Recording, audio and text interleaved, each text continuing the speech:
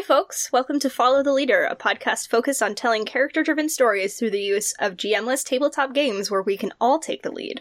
You can find us on Twitter and Tumblr at FTLcast. Today we're playing This Town is Full of Monsters by Alex Samoylov. For those of you who are new to this game, here are the basics.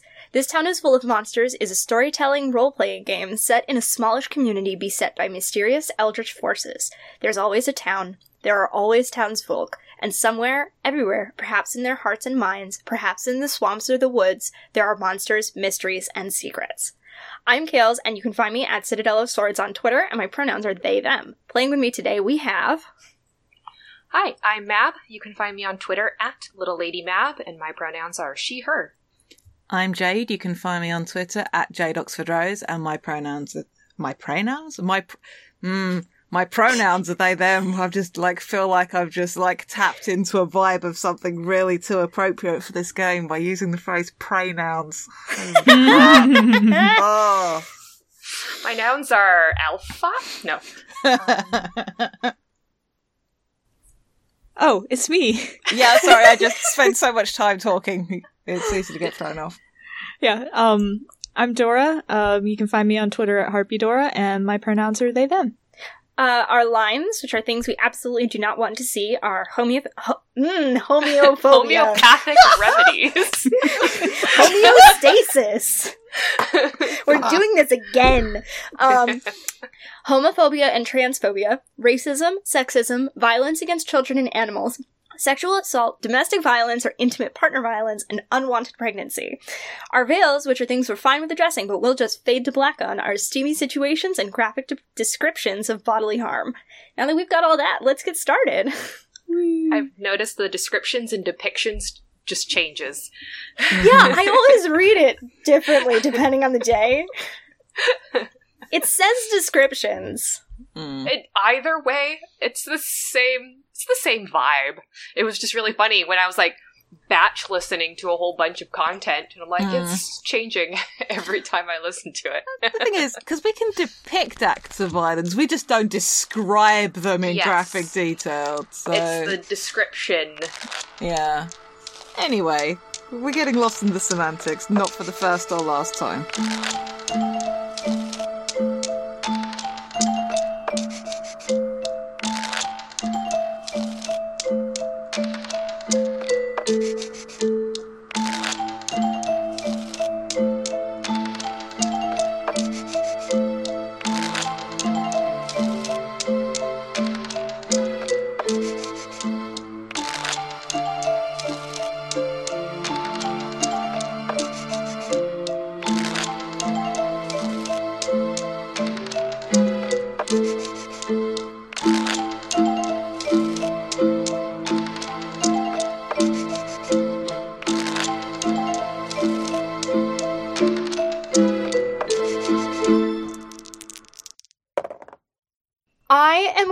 To take us through the book, just the tiniest bit, because there's some excellent writing in this book. I make no secret of the fact that This Town is Full of Monsters is probably my favorite GM-less game, and so I just want to make sure that we're all aware of the stuff that's going on. And there's also, there's a lot of moving parts in order to make this game as good as it is, so as long as we're clear on what they all are, we'll be fine. True wisdom. 1. Answers are optional. 2. Drama is like a stormy ocean. 3. Life is a poem. 4. Absolute realism is boring. 5. Nothing is real. 6. Games are games. These principles will lead you towards success and enjoyment. These principles, when taken full to heart, will guide you on your mysterious journey. These principles are the scaffold upon which hangs a multitude of worlds. I would fucking live by that. I'm gonna be saying I love this game a lot during this recording, just so y'all are aware. I love this game Supercut, coming soon. Yeah, like I said, a lot of moving parts, a lot of words, so I'm gonna try and go as quickly as possible through all this so we can actually get to the meat of the game, but...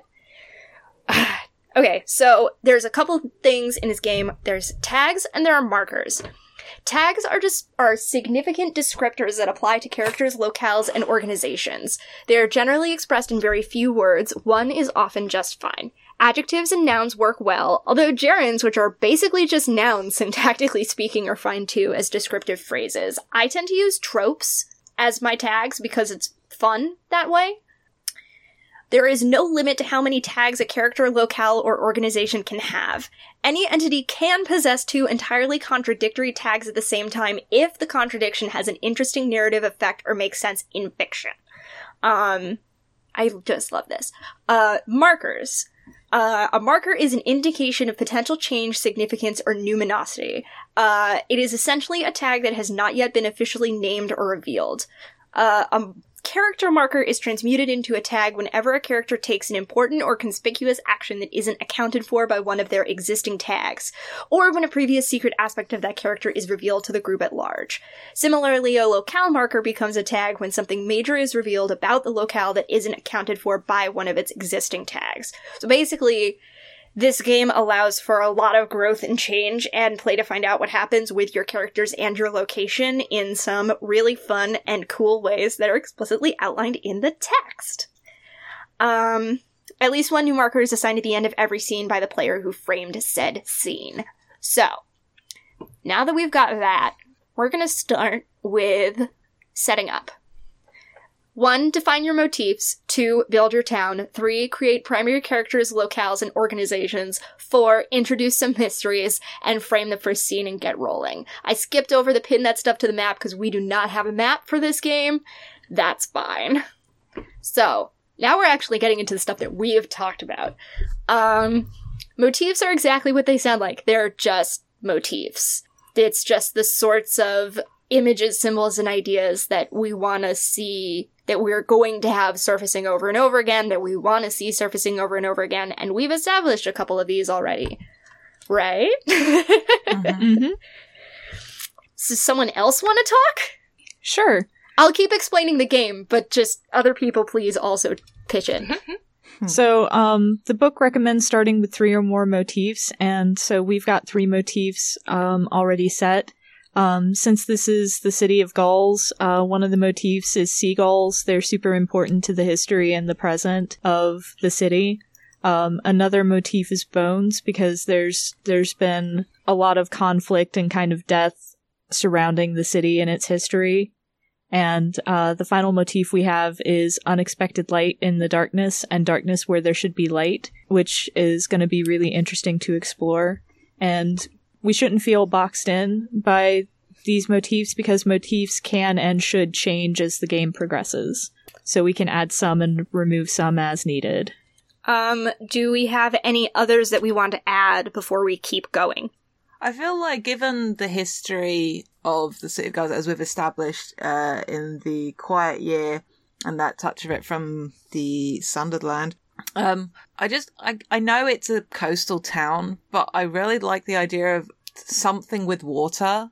But I'm not entirely sure how I want it to be a motif as opposed to just the presence of water. No, water is reflection. I mean, I was just thinking about New Beginnings, but I was thinking about New Beginnings also, especially because of the mermaids thing. yeah. I like New Beginnings. Yeah. Because I was thinking about water washing clean your sins, which is a way too Christian of an image for me to have in here. I'm sorry. That was not meant to be an insult. I'm just too Jewish for this goddamn shit. How about how about New Beginnings? What about I don't want to say transmutation or transformation. Trans. But the act of change. Yeah. Like things becoming something new. Because that's not the same thing as a new beginning. Metamorphosis? That's a good way to put it. Yeah. Yeah. Let's get some Kafka up in here. Fuck yes. Never read Kafka, but sure. I saw, I think, a production of Rhinoceros once. That plays fucking weird. It's good. It's weird. Okay. Do we have any more that we want to talk about? Like we said before, we can always come back to this. The marks we leave on others. Yes. I was just like scrolling through the document and going, huh. So, Jade, I've got my chin resting on my hands right now. I'm so excited. Okay. So, with the motifs, we move on to the town. The town will always contain the following domains. Domains are not so much specific locations as they are broad zones or aspects. Specific locales can be tagged with one and sometimes more of these domains. The domains will not always come into play during the setup phase of the game, but they are worth considering. So the four broad domains that are defined are the wilds, the deep, the fringe, and the heart.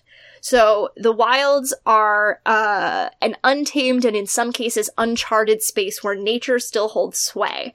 They can manifest as deep, dark woods, lonely desert canyons, the seemingly endless expanse of the ocean, any combination of the above, and so on, and often serve as the home or incubator of eldritch or primeval forces and beings, whether good, evil, or somewhere in between. The deep is similarly a place beyond where ordinary folks rarely tread and where humankind has no permanent power or authority. However, the wilds usually appear finite, and are part of or an extension of the natural world, but the deep is a hidden and explicitly supernatural reflection of the collective shadow of the town's denizens. I almost forgot about this part. This game is so good. I like the way you said the shadow. The shadow. It's a capital S. The deep often bears a superficial resemblance to human construction, often manifesting as a realm of hidden nooks, unusual doors, basements, sewers, labyrinths, catacombs, and so forth. In some cases, the deep expresses itself as a parallel reality all of its own. In some cases, it is simply an impossible space that impenetrates with physical consensus reality at odd angles. The deep and the wilds may and often do directly intersect, but the deep is usually more directly and obviously connected to the town itself. Okay. Whoa, I love that. The fringe is a liminal space between the mundane and the eldritch, a thin, unstable, or simply hybridized realm. The fringe is not necessarily geographically contiguous, and may manifest as a disconnected patchwork of in-betweens. The extent to which a physical location is affected by the deep, or by a particularly otherworldly aspect of the wilds, can change over time. Fringe spaces grow, shrink, fall dormant, and awaken based on factors that are rarely evident to the people that inhabit or pass through them. And the heart, the part or aspect of the town that lives and breathes and functions within the confines of the consensus reality. This is, in the most cases, the domain where a fair majority of your scenes will take place. It is usually populated by well-meaning people simply trying to live their lives. Like the fringe, the heart is mutable. It can shrink, grow, and come under attack. Like the deep and the wilds, it has a sort of a gravity of its own. I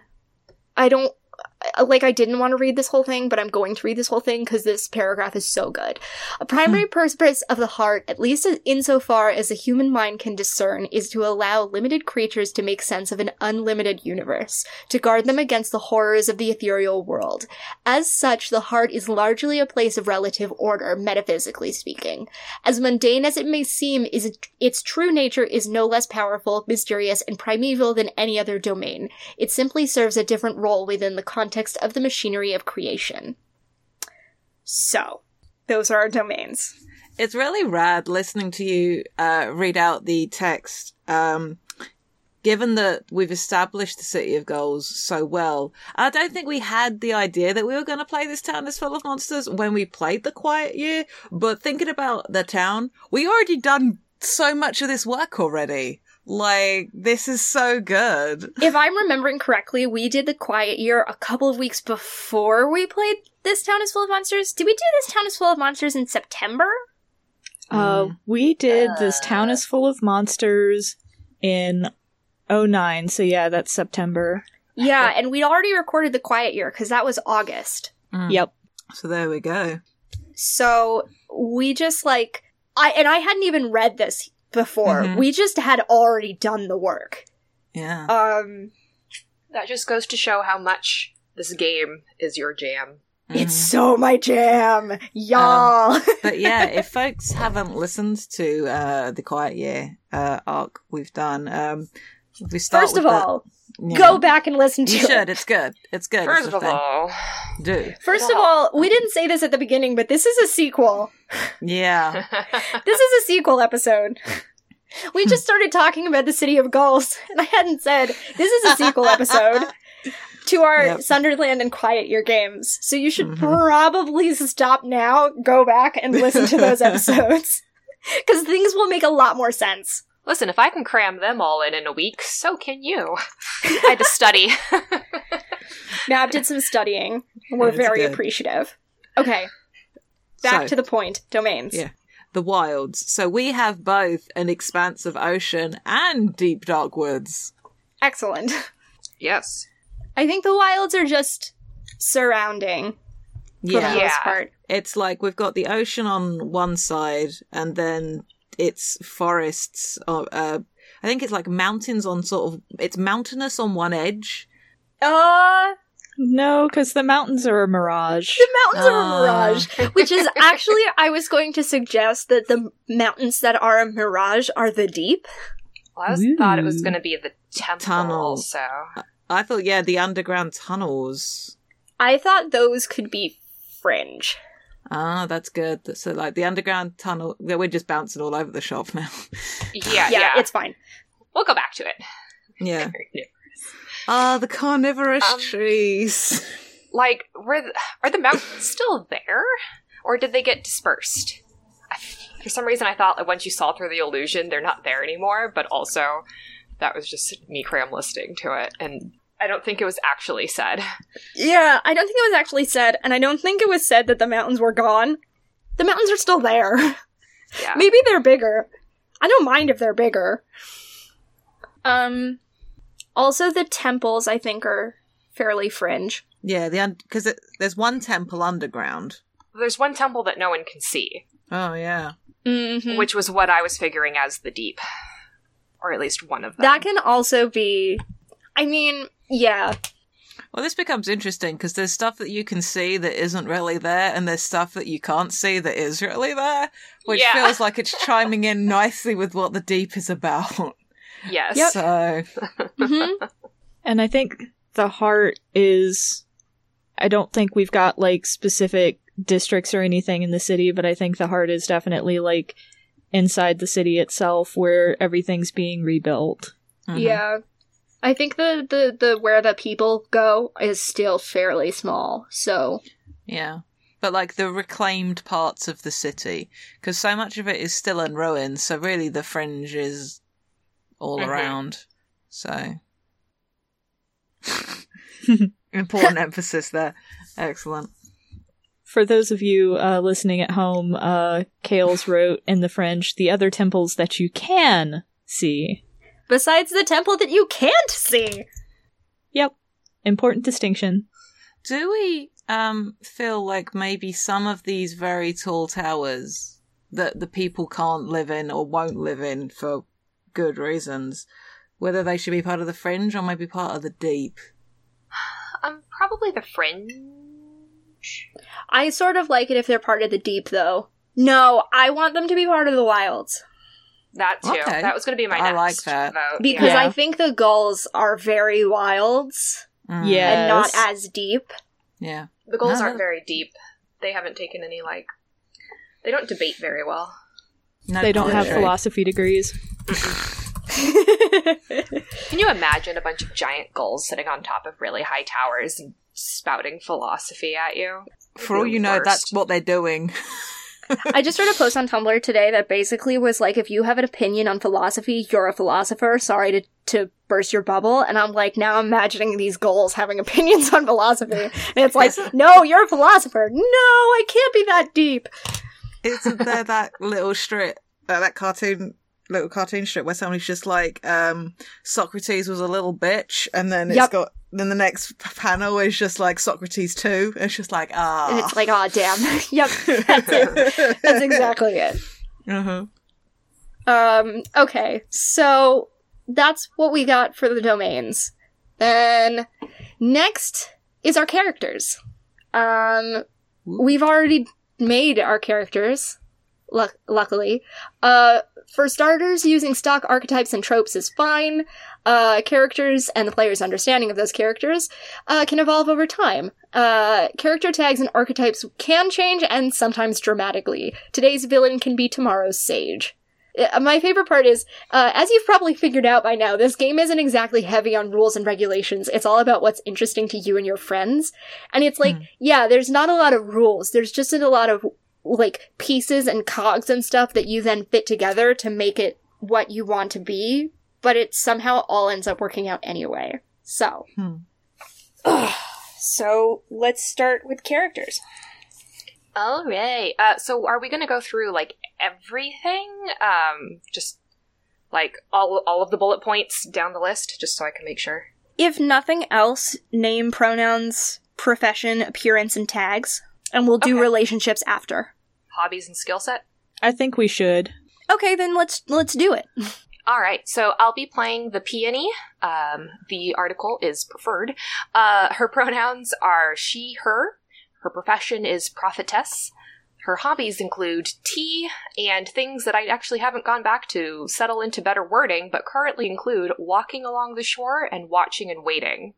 Her skill sets are augury, counsel, and herbal remedies. Her general appearance is based off of a photo shoot that you can find on sheridansart.com/Arcadia. And it's modeled after this woman that has a really fancy, heavy gold headdress that covers her face and, like, wild red hair all around it. But generally she wears fancy robes in red and gold with lots of ornamentation.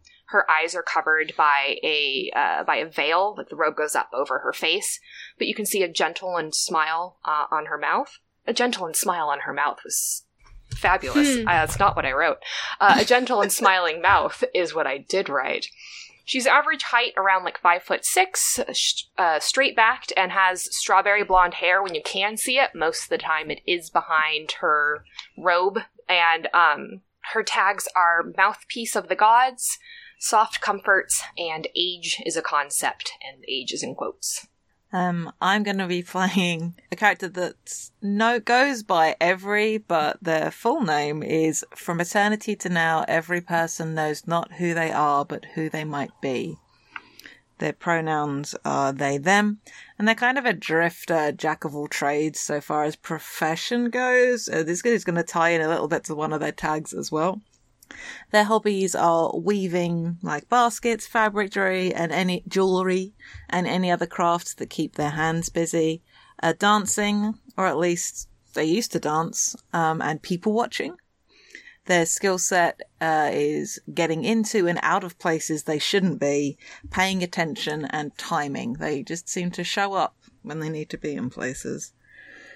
In terms of appearance, large, dark eyes and red hair that's long been bleached by the sun to the point of being very brassy looking, though it's got this streak of black running through it, and it's worn in a loose braid that goes like all the way down their back. They look like they've been sick at some point in the past and still haven't really gotten over it, like a little too thin, dark circles under the eyes, that sort of very washed out complexion. And they dress in layers of mismatched, ragged clothes and a scarf, regardless of the weather.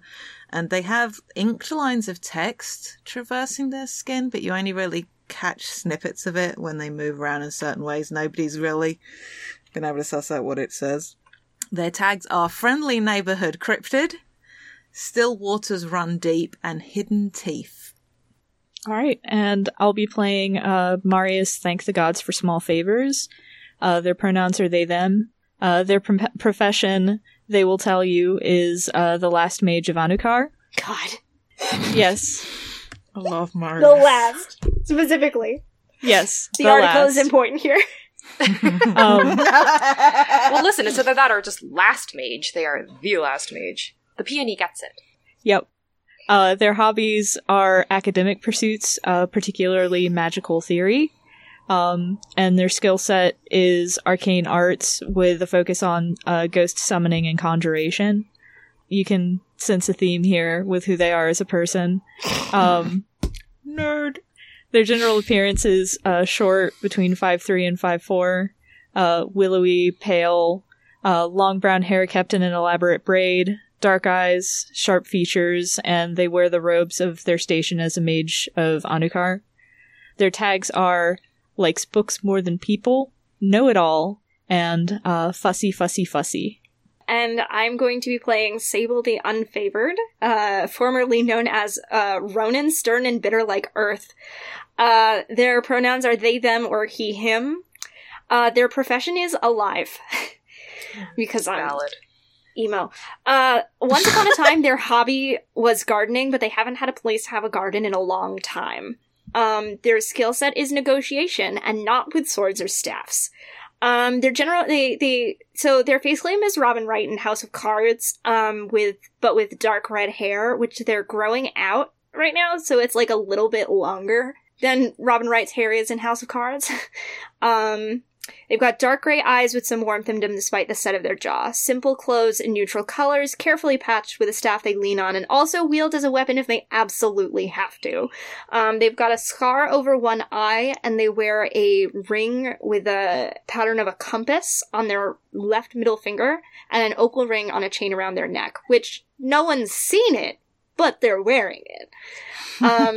Their tags are the Paladin, to be lawful or good, Wanderer, and Young Face Old Eyes.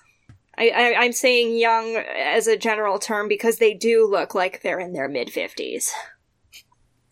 Oh, let's do relationships. It does come before the next part, so yep, relationships. Her relationship with, the peony's relationship with Every knows a truth about them and will look after them until they are ready to know it. Every's relationship with Marius is that, in their words, there are things I can do that I don't understand. Marius is helping me understand how and why I can do them. My relationship with Sable is I feel indebted to Sable for guiding me to safety to the city of Gulls. Yep, they sure do. I still don't have a relationship with the Peony written down, but I think it's more of, I am seeking answers to questions I am afraid to ask, and I think Peony might take care with the answers. Ooh, I love that. She will mom all of you. I can't wait. Sable hasn't had a mom in like 200 years, man. It's okay. I will be all of your moms. Alright. So, once our group has a decent starting cast of primary characters, each player can, if they want to, introduce one organization that has influence, power, responsibility, or an important mission. So these function very much like characters. And for an individual character, membership in an organization is just another tag. They don't automatically inherit their organization's tags, but they may share its mission and have access to resources and perks. An organization's most important tag is often its mission or purpose. An organization may have more than one. I'm gonna read this anyway.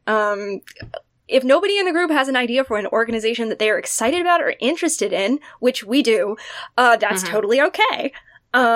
You can start the game and add organizations if and when something comes to mind. So, we've got a couple organizations already, thanks the Quiet Year. We got a couple cults. And by a couple, I mean like 4. We've got like 4 cults. How many cults do you have? Post-apocalypse, people get a little bit intense about their relief structures. It's fine. It's all good. God, it's nothing but cults. Cults all the way down. Cults all the way down. We're gonna introduce more. Do we have any organizations that aren't cults? Yes. It depends on how you term what. I don't even know what the Peony's group is. Yeah, we can't get into what's the difference between a religion and a cult on the podcast. That's a whole other debate. That religion has more than 12 followers. That's what the Gulls preach about atop their spires. The difference between a cult and a religion. God, okay. Alright. Everyone cut it out. I've had enough. You only need 3 people to form a cult. Okay, so the ones that we have right now, since everyone else has just decided to devolve into shitty jokes, are The Tall Ones Devoted, The Cult of the Tall Boy. Sorry, I still love this. Yeah, we never came up with a more dignified name for him than Tall Boy, but yeah. But it's okay. Is the Tall Boy still around? This no. is no genuine. No. Okay. He fell in the fight against the largest gull. Of course he did. I'm so Rest sorry. in peace, Tall Boy. No disrespect, Tall Boy. Rest in peace. But I imagine that, like, his bones were too large to clear, so it's like his skeleton is just like a monument, kind of like, you know how in Pacific Rim there's like that one area that has the kaiju bones. It's like that. Yeah. Then we have the Flock, the Cult of the Gulls. So wow, we've already got organizations at odds, huh? I just threw these down right now. The Cult of the Storm God Mulga, which is a traveling group of parishioners that came through the Quiet Year at one point. We haven't decided how long ago the Quiet Year game was. I feel like if anyone's going to have an answer to that, it would be Jade, because Jade is actually playing a character who is in the Quiet Year. So that's your decision. No pressure, though. I would say, like, theoretically, the peony probably would have been around at that time, too. Okay, so both of you can make that call. Because I know you guys said it was about 150 to 200 years before the...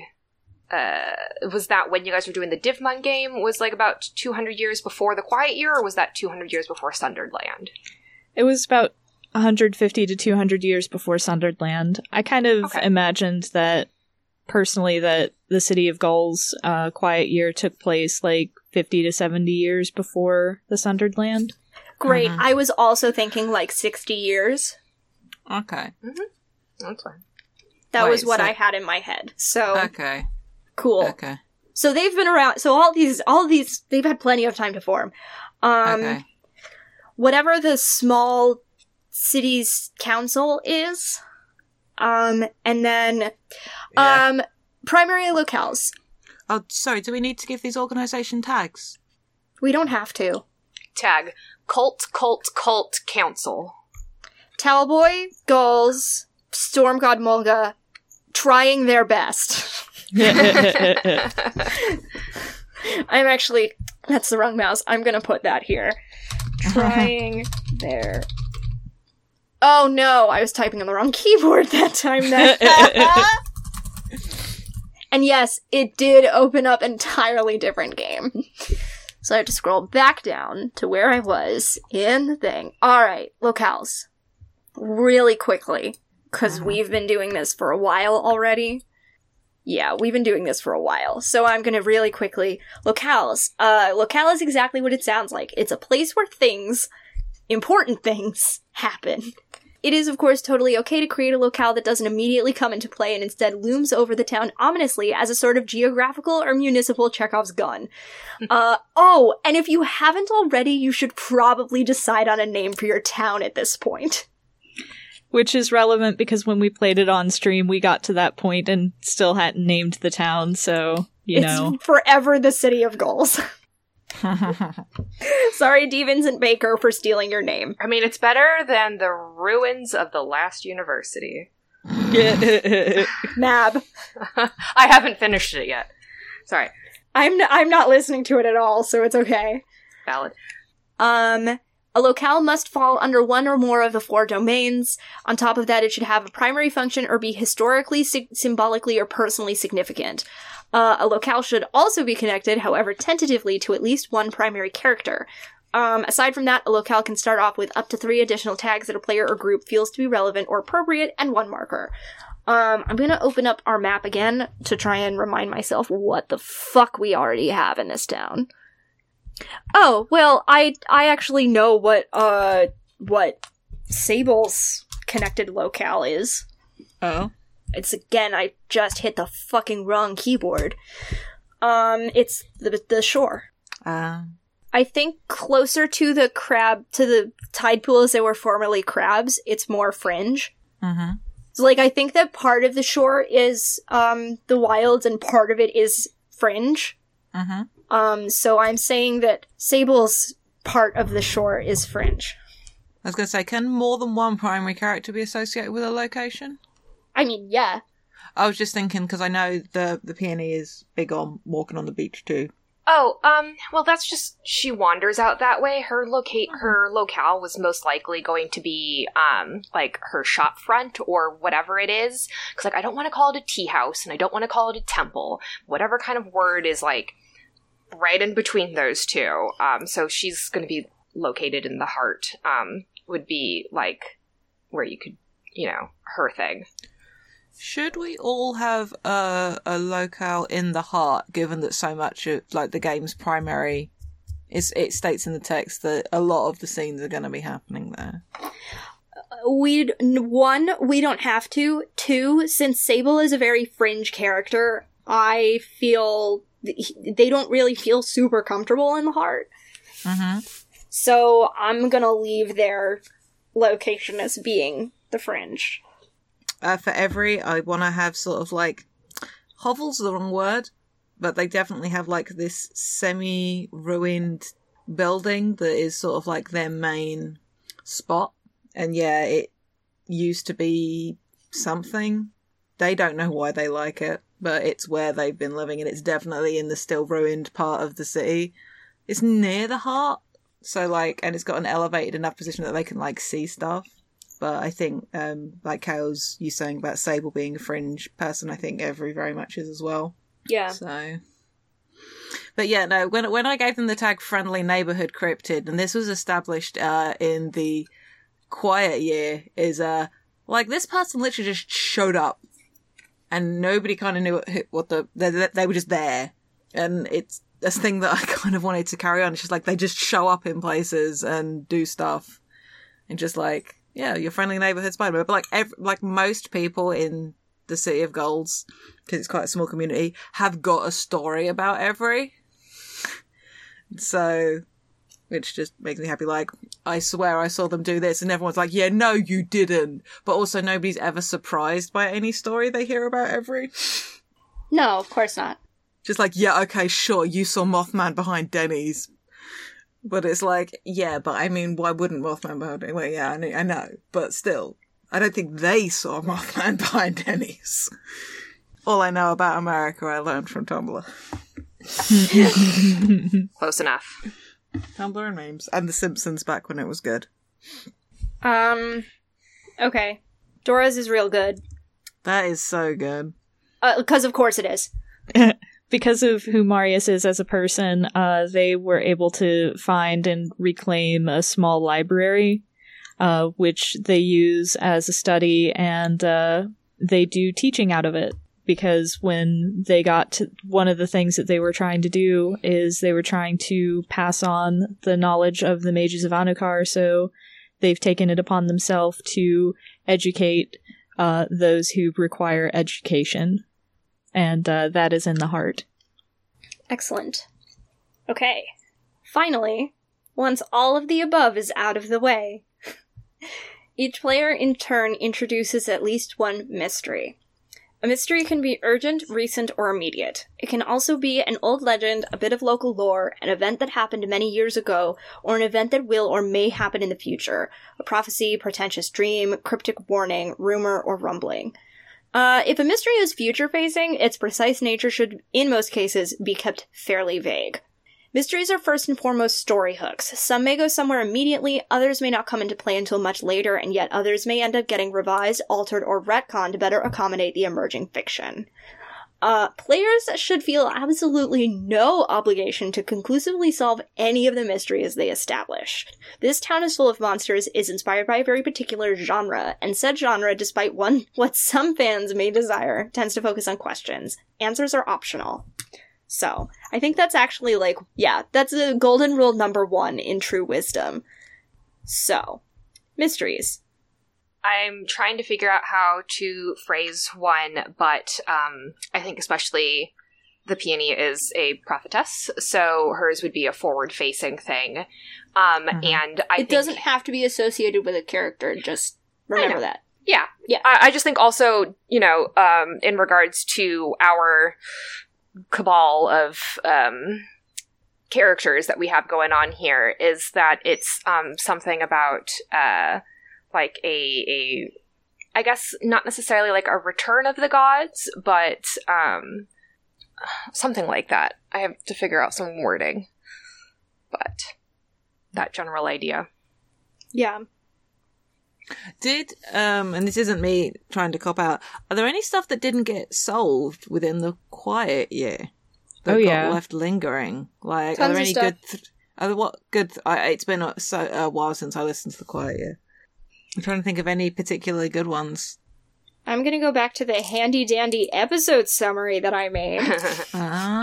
Yes. Because I actually made the ones for the quiet year. I haven't done any since, but, you know, it'd be like that. Sometimes it just be like that. Please stop praying for Grandpa. He's so strong. The glowing stones. We still don't know shit about those. Oh, what happened to Plant Greg? Plant Greg! He's still around? Is he? Jesus. I hope The not. plants are definitely still around. The plants the are still plants around. are around. But what did we do to Plant Greg? Jeez. I feel like maybe Plant Greg, like the Greg part may have disintegrated, so leaving just Did he wilt? yeah, just leaving like plants like twined together in the shape of a person. In the shape of a Greg. Yep. He's shaped like a Greg. Mm. See, all I can think of is Annihilation right now, and, you know, that's not a happy association. It's a valid one. Plant Greg versus the parish of Mulga, the storm god. Oh, right. I have a footnote that talks about our 3 wars. Yeah, that too. The raptors and cats, the mermaids versus Daddy Crab, and Plant Greg versus the parish of Mulga. God, there was so much happening. There was so much going on in the quiet year. The quiet year wasn't terribly quiet, was it? No, No. it really wasn't. I had to close Fari because I can't. So that's what I've got for you. We got the plants, we got the glowing stones, the lightning stuff and the storms, definitely, for sure. And something about the gods coming back? Maybe? Maybe. We don't know what's up with the Pantheon anyway, so... No. We don't know very much about what's up with the Pantheon. So, I don't know if this is too self-indulgent / self-involved for a mystery, or whether this is a mystery that any of the characters would want to solve. Is how are people so old? Like, how are people living so long? Yeah. Given that we've established that we have 2 characters that were definitely around in the quiet year, and one who we know is like 200 years old. The one who was around before the quiet year. Yeah, the one who was around before the quiet year. The one who was around before the apocalypse. Mm-hmm. I don't know, Marius can start finding out how old people are just like, you're what? No. That's just weird. Yeah, I think Marius is gonna end up treating a bunch of people like projects. You know, they're mysteries to be solved. I put down for a mystery that, you know, I'm interested in exploring. Who built the temple you can't see except in the dark? I have put down 2 mysteries now. My first one, which is the obvious one, is what happened to Aphiel? And the second one, which is silly, but I think still relevant, is what are ghosts? Yeah, because Marius can summon them. Marius can summon a ghost, but I don't, I think it's really interesting if, ghosts aren't a lore thing in this world. So everyone's like, so Marius is like, I have a summoning name of a ghost, and everyone's like, what's a ghost? I'm like, what's a ghost? Oh, man. That's really funny. And And also Marius very either bullshit something, or it's like, I don't know. Depending on what Dora thinks. I think more in character would be bullshitting something, but I wanted to give the opportunity. Yeah, no, Marius starts going into, like, ectoplasmic injunctions in the ether and stuff like that. And Sable makes a face behind them. Yeah, by the time they get to, like, their second sentence, everybody's lost interest. And then, more generally speaking, what's up with the gods? In the gods in general. And why are people so old? Or how are people so old? Yeah. How are people so old? Okay, so we've got mysteries. We've been doing this for a really long time. This happened last time, too, even with the stuff that we'd established at the beginning. Prep for this game takes a bit, but it's worth it. Once you've got the setup phase out of the way, you're ready to start framing scenes and moving the story along. All that's left to do is decide player turn order, which we've done, and get to it. The player framing a scene chooses a primary locale. They can also create a new one if the spirit moves them, any number of primary characters, and the general direction of the scenes or the questions that they most want the scene to answer. Individual players dictate the actions and motivations of the characters that they have, quote, ownership of. They can, however, willingly cede control of one or more of their characters for the duration of a scene. Each and every player in turn introduces at least one new element, detail, or observation, big or small, into the scene. It's basically a fancy way of saying everyone contributes something to the world at any point during the scene, even if the scene is between two characters. Like, let's say that Sable and Marius were having a scene. Jade and Mab can chime in at any point with a detail about the world or something else happening at any time, if they think it's interesting. And the person whose scene it is, I think it says... I think somewhere it says that the primary whoever's seen it is gets like final say or something, but I can't remember where it is. If one of a player's characters is not present in the scene, they can use their opportunities to add more background flavor, briefly introduce a side character, or inject a rumor or portent that points to an established mystery.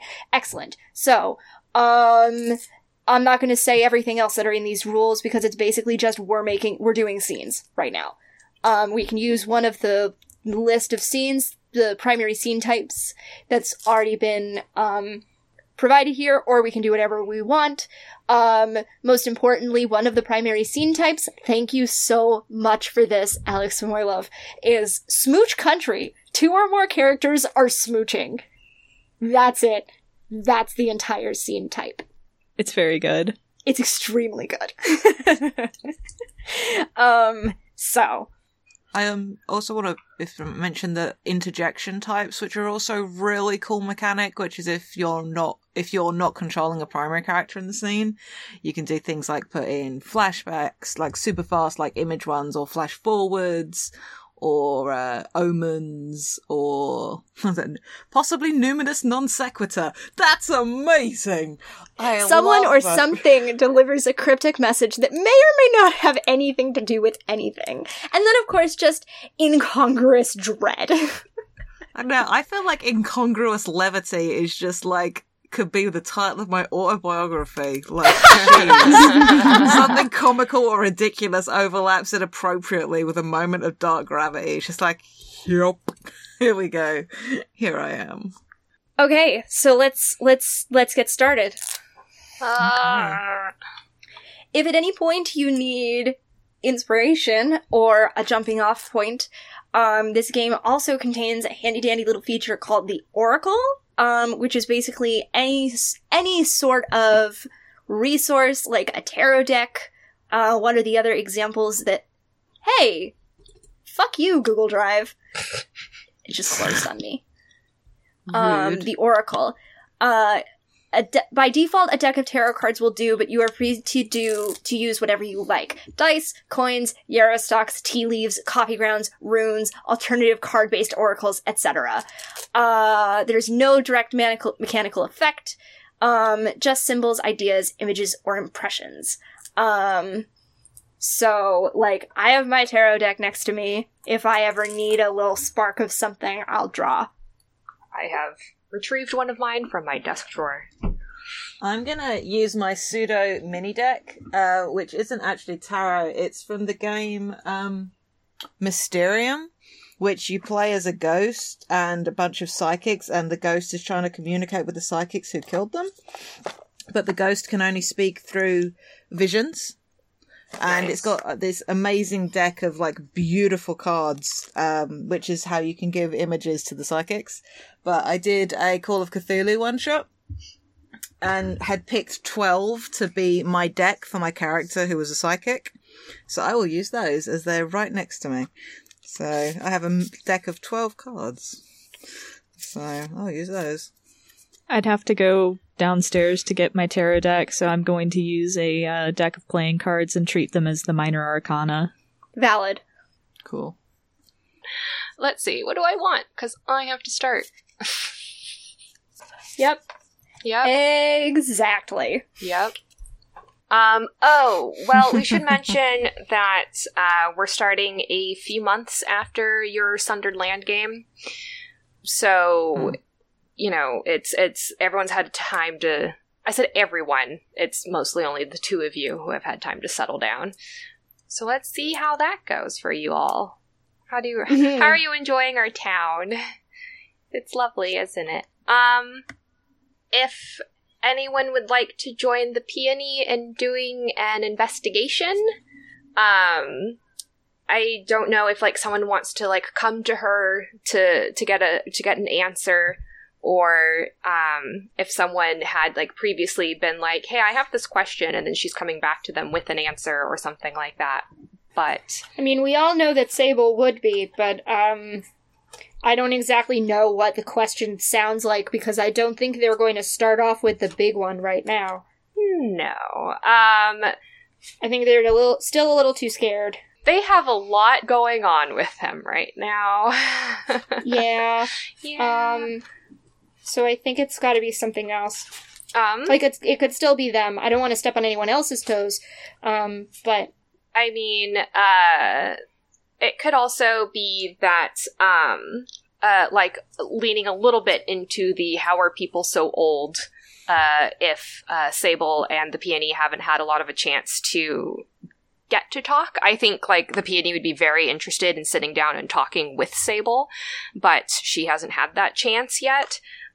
So it's just kind of like, now she does get that chance, she might be able corner them on a very empty shore somehow, and they still manage to somehow feel cornered, and like, you know, she is coming up and getting that chance to talk to them in a way that explores sort of the idea of, hey, old people that are still around, right?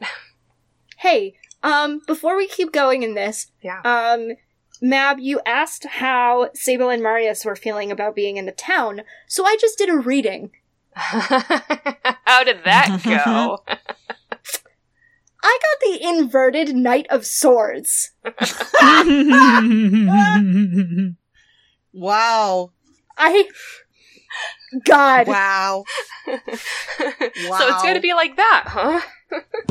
Oh, we're there. We're fucking there. We're in it. Womp womp. Okay, so yep, pretty much. So that's okay, that's how we're gonna approach this. Hey, old people, huh? Hey, old people, huh? I know you're feeling a little bit inverted Knight of Swords right now, but oh, God bless. I was going to say, for our listeners, does you want to give any context, or just the visual is enough for maybe people that don't know tarot? Let me just... Okay, so I'm gonna start with... I have a Homestuck tarot deck. Which is the fucking snarkiest tarot deck I've ever used in my entire life. I swear to God, it's such a jerk to me.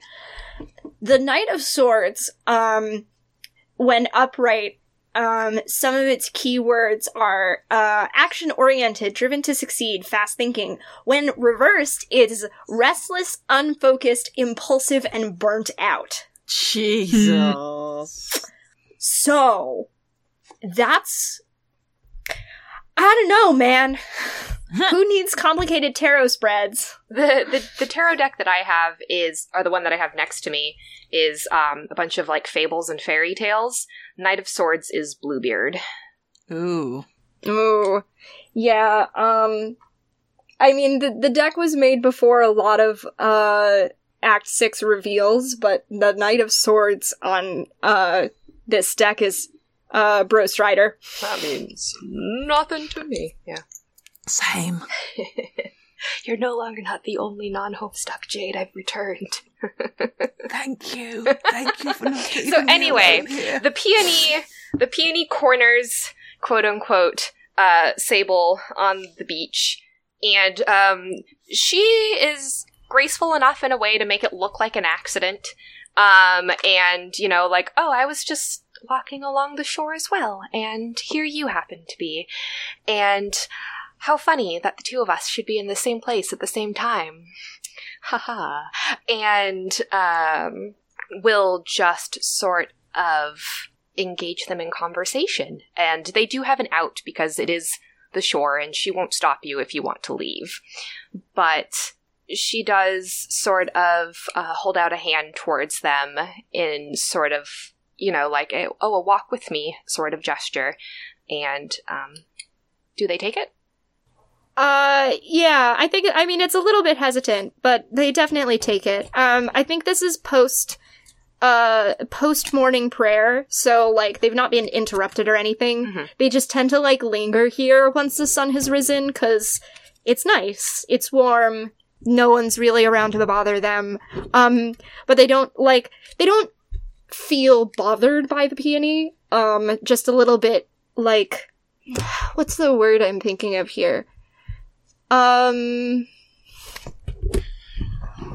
It's gonna take me a second to find it, but it's a positive word. But yeah, they take her hand. Okay. So I want to introduce the detail that there's definitely some gull activity in the distance. You can just hear them crying, and it sounds, if you focus on it for just a little bit, it almost sounds like it could be a person screaming instead of just a bird screaming. Have you all ever heard peacocks? Yuck. Oh, and if anyone did not heed our advice of maybe going to listen to the quiet years, these are not regular-sized seagulls. They're like bear-sized seagulls. They're like big. bear size. Important note. Is it hard to focus when they're so noisy like that for you? It's better than silence. You've been in silence a long time, haven't you, before this? Too long. I can't say we're an exceptionally noisy community, but I think you'll find an appropriate amount of levity among the folk, despite everything. Yeah, it's been... I don't know the word, but... nice? We're sort of a town that defies concrete explanation a lot of the time. Yeah. I can tell. Very much like and nothing at all like what I had heard. And what have you heard? That it was refuge. That it could be home, perhaps. And you don't think it would be? I haven't had a home in a very, very long time. This is... It's nice, it's a place to stay. I'm not banking on it being permanent. What could we do to help you settle, Sable? You've walked so long and so far. Your feet and your soul are tired. What is to stop you from calling here home? They're still holding her hand, right? Mm-hmm.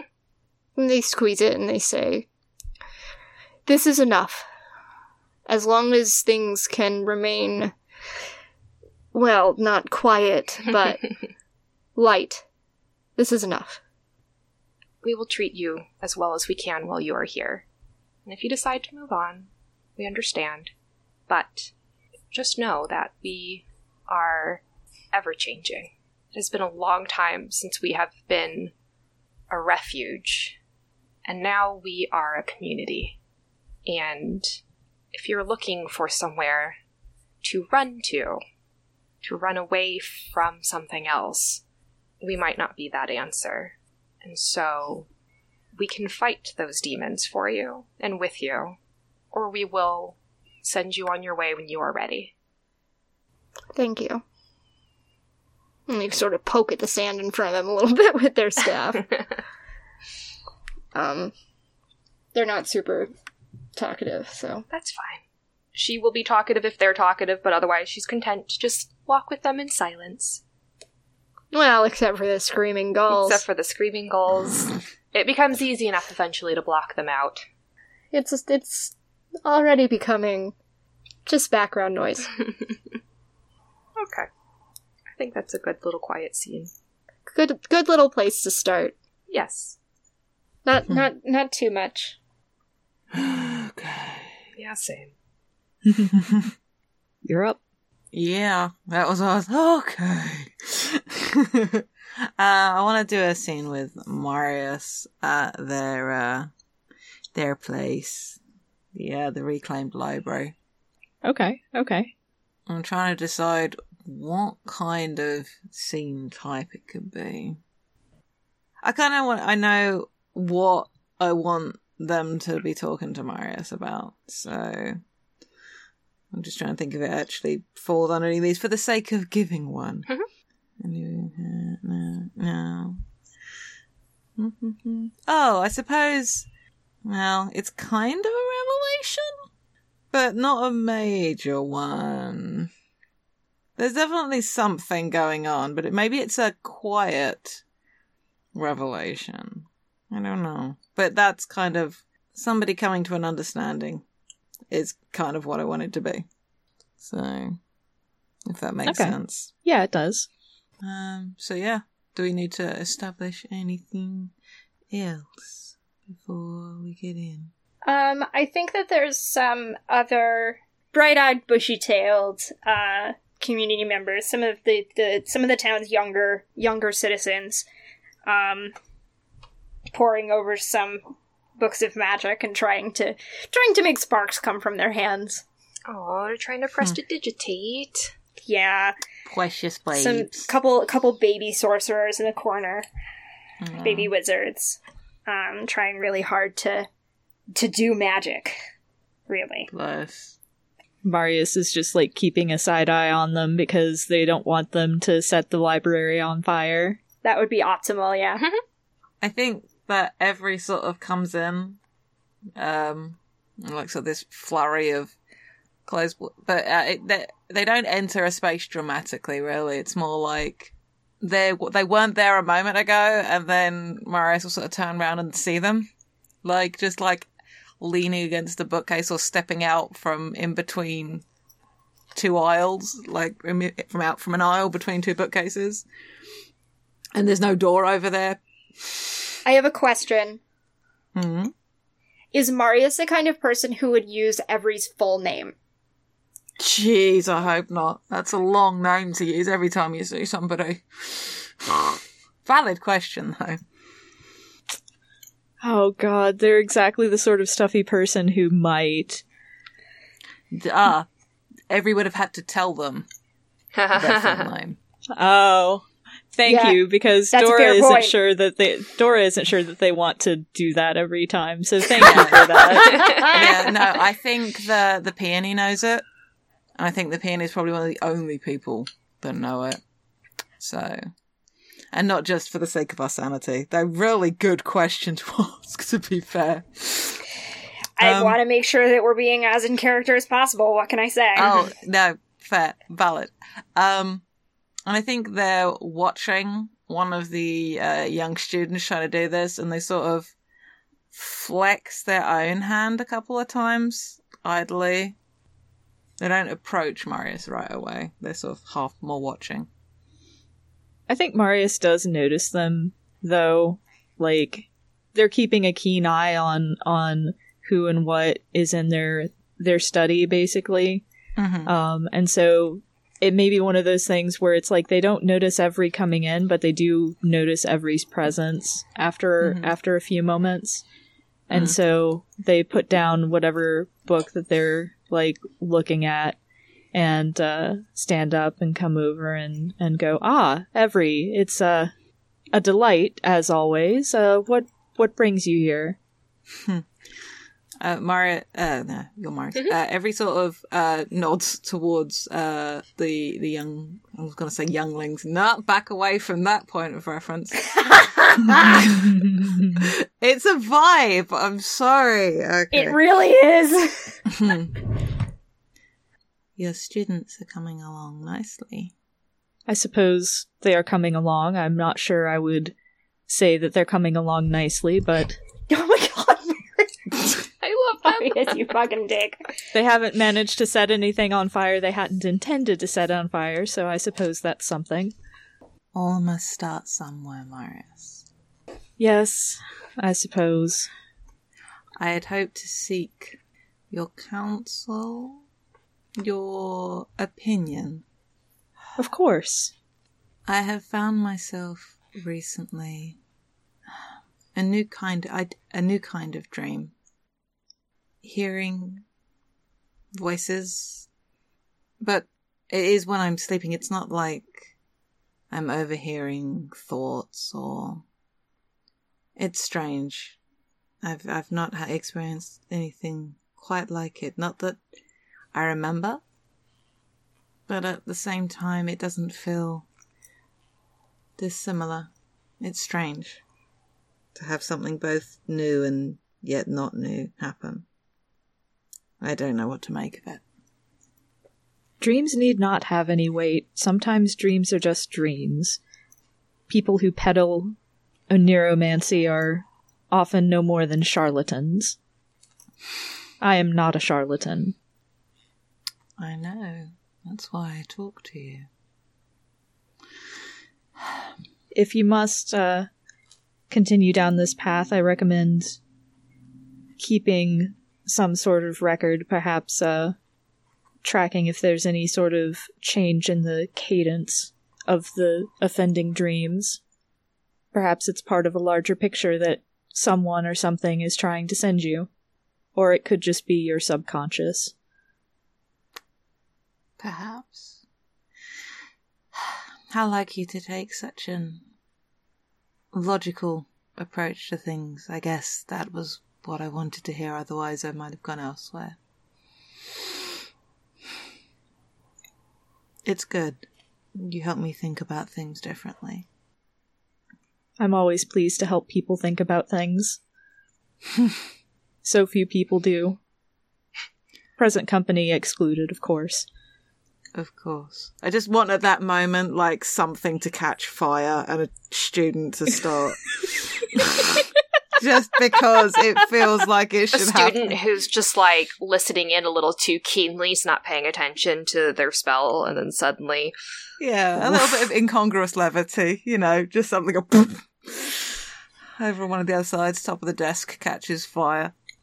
And Marius doesn't like shriek, but they yelp and they frantically wave their hands in the air to cast a dispelling spell to get rid of the fire. Meanwhile, Every has just stepped over and is literally using, like, their part of their clothes just to, like, suffocate the flame, utterly unfazed by the fact that it's on fire. That kid is gonna get such a dressing down. Oh, no! 1, don't eavesdrop. 2, pay attention when you're casting spells. Yep. I know where your attention was, and it wasn't on what you were doing, otherwise this would not have happened. I've taught you better than that. And they're so distracted by doing that, they miss Every slipping away. Yeah. Huh. Mm-hmm. Perfect. Absolutely. Excellent.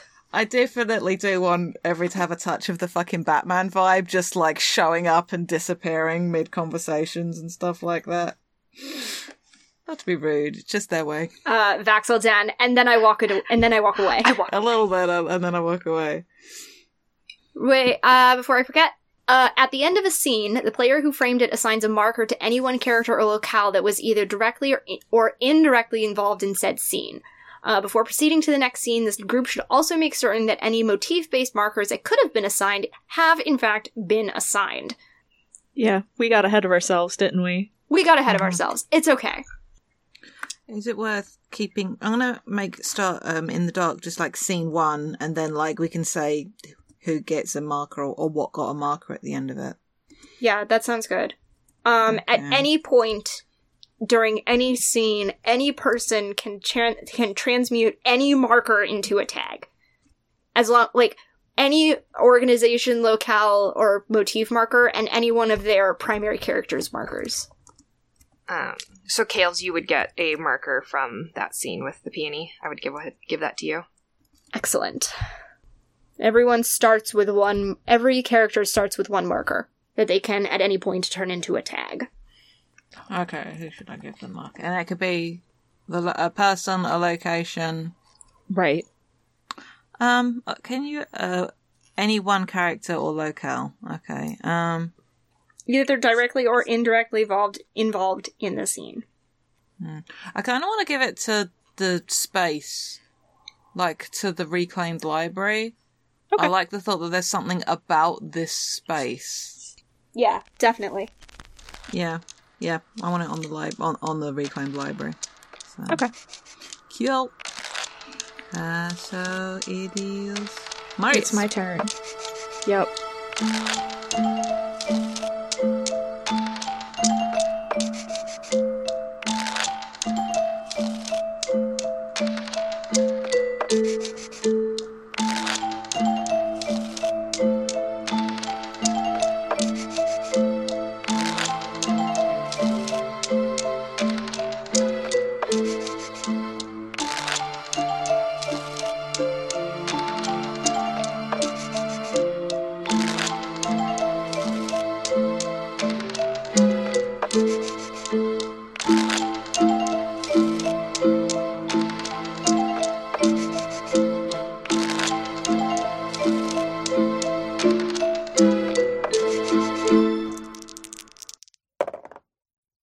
Hi, it's Dora, and I just wanted to thank you for listening. If you've enjoyed us, please consider leaving a rating on iTunes, telling your friends about us, or tweeting about our show using the FTLcast hashtag.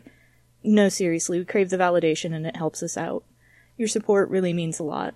Thanks again!